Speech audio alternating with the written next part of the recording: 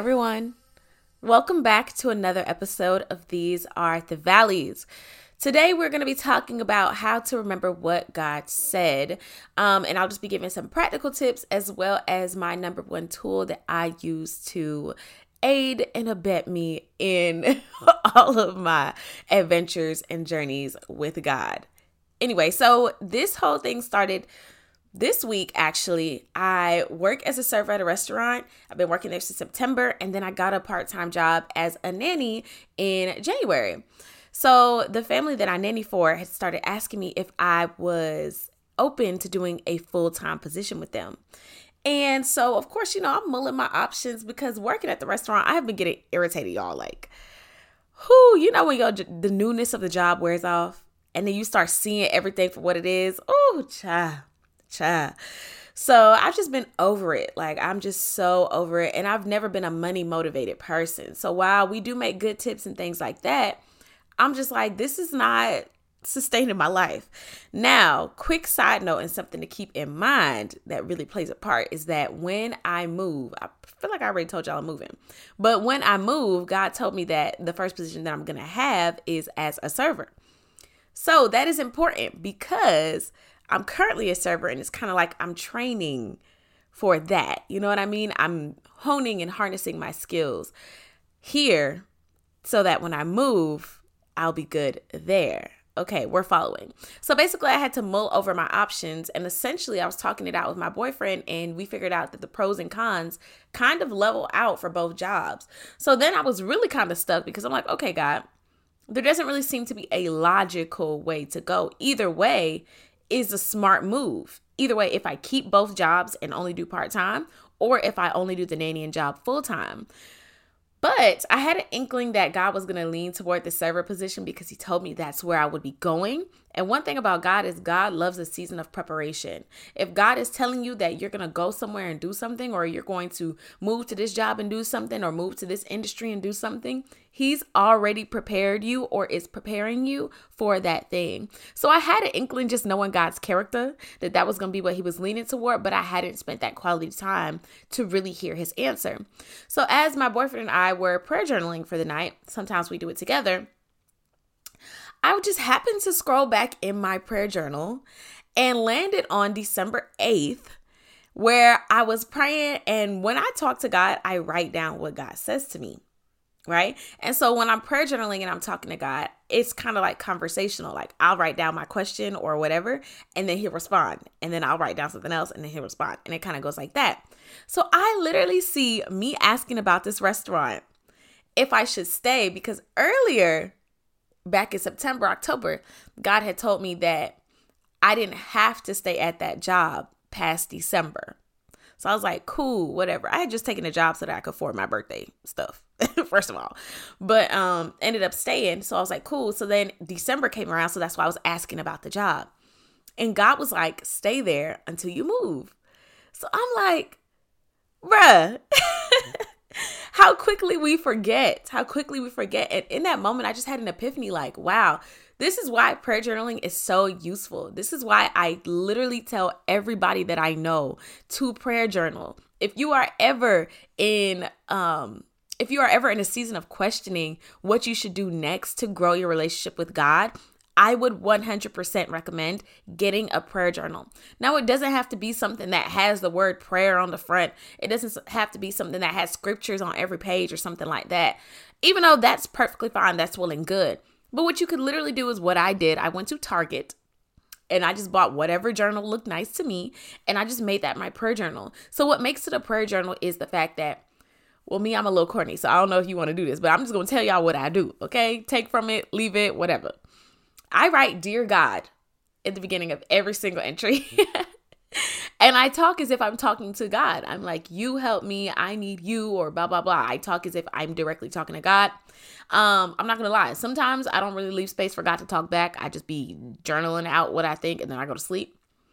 But then other times, as I'm trying to get in the habit of doing, I'm leaving room for God to speak to me, and I'll like literally ask him like, okay, do you need anything from me? Or ask him about specific things that are bothering me, and then just wait to hear from him and write it down. I can't tell y'all how many times I have gone back in that prayer journal and found an answer to something I was currently going through. It shocks me every time, but I don't know why I'd be shocked because it happens every time, but I cannot overestimate the benefits of prayer journaling. So not only does it help you remember what God said, it also helps you to get your thoughts out. If you're one of those people like me, when it's time to go to bed, it's really hard to turn your brain off. Prayer journaling has really helped me with my sleep hygiene because I'm able to get those thoughts out about my day, about what's stressing me, about what's worrying me, about what I need to pray about. All of that just goes out before I go to sleep. It's literally the last thing that I do before I go to bed. So that really helps me. Additionally, it is a great progress marker, okay? You can go back even a month and see things that you were going through that you're no longer going through, or things that you were struggling with that you're no longer struggling with on a personal level. Even further than that, you can see the progress spiritually. You can see where you were doubting God, or where you were questioning God, or where you were angry at God, and literally see the progress and be like, wow, that's what that season was like. You know how sometimes you can look back, like for me, 2019 is one of those years where you can look back and be like, oh, this was such a great year. And then you go back to your journal entries and you're like depressed. Like, you know, like, hold on, I thought I was thriving. 2019 was one of those years for me where I was like, I was living my best life, blah, blah, blah. I was really, really in the world stuff in 2019. Okay. But I thought I was living my best life. Child, I had a Finsta back when Finstas was popular. If you don't know what a Finsta is, it's like a personal, private Instagram where it's like you have very few people following you and you kind of like diary almost. But for me, my Finsta account, I literally was the only follower. It was just for me. It was just like a virtual diary or digital diary. And so I literally went back on there and I was so sad, y'all. I was so empty, which we're going to circle back to that another day, okay? The times where you living in the world, the times where you living in sin and you think you living so fun, you think you are having the best time, probably mentally and emotionally, those were probably your worst days. But we're going to come back to that because that's a conversation for another day. We can unpack that another day. But y'all, I was so sad. And so that's one of the beautiful benefits that I really, really, enjoy from the prayer journal. It's just the ability to see my personal as well as my spiritual growth over time. I know a lot of people are like, oh, I don't feel like I'm growing. Oh, I don't feel like, I feel like I'm in the same place with God. I don't feel like I'm learning anything new. I promise you, if you have a prayer journal and you are actually adamant about it, even if you only journal like 3 times a week, okay, 3 times a month, okay, there are some times in my prayer journal where there are months of gaps where I was really going through it because your girl was not talking to God at all, okay? A conversation for another day. I might make that the next episode, okay? The correlation between your mental health and your relationship with God, because baby, is there one. But, dang, I done lost my train of thought that quick. See, this is why you can't get into your sidetracks, child. I'd be like, squirrel. And that's it. But yeah, you might feel like you're not growing. And this is just a great way to see those little increments of growth. I think sometimes we forget to look at the fruits of the spirit, perseverance, being long suffering, self-control, love, kindness, all those things. I don't really remember them off the top of my head right now, but Galatians 5:22, I remember where to find it. But yeah, we don't really look at those things as measures of our growth, but these are literally what God is using to measure the bearing of our spirit, right? We don't think about it like that, but the fruits of the spirit are great ways to measure your growth. Are you more kind than you were last week, last month, last year? Are you more persevering? Like, are you less likely to give up than you were last week, last month, last year? And so these are different ways that we can measure not only personal growth, but spiritual growth as well. So yeah, y'all, let me see. Did I have anything else in my notes? Oh, it really gives you like a whole piece about knowing God's answer.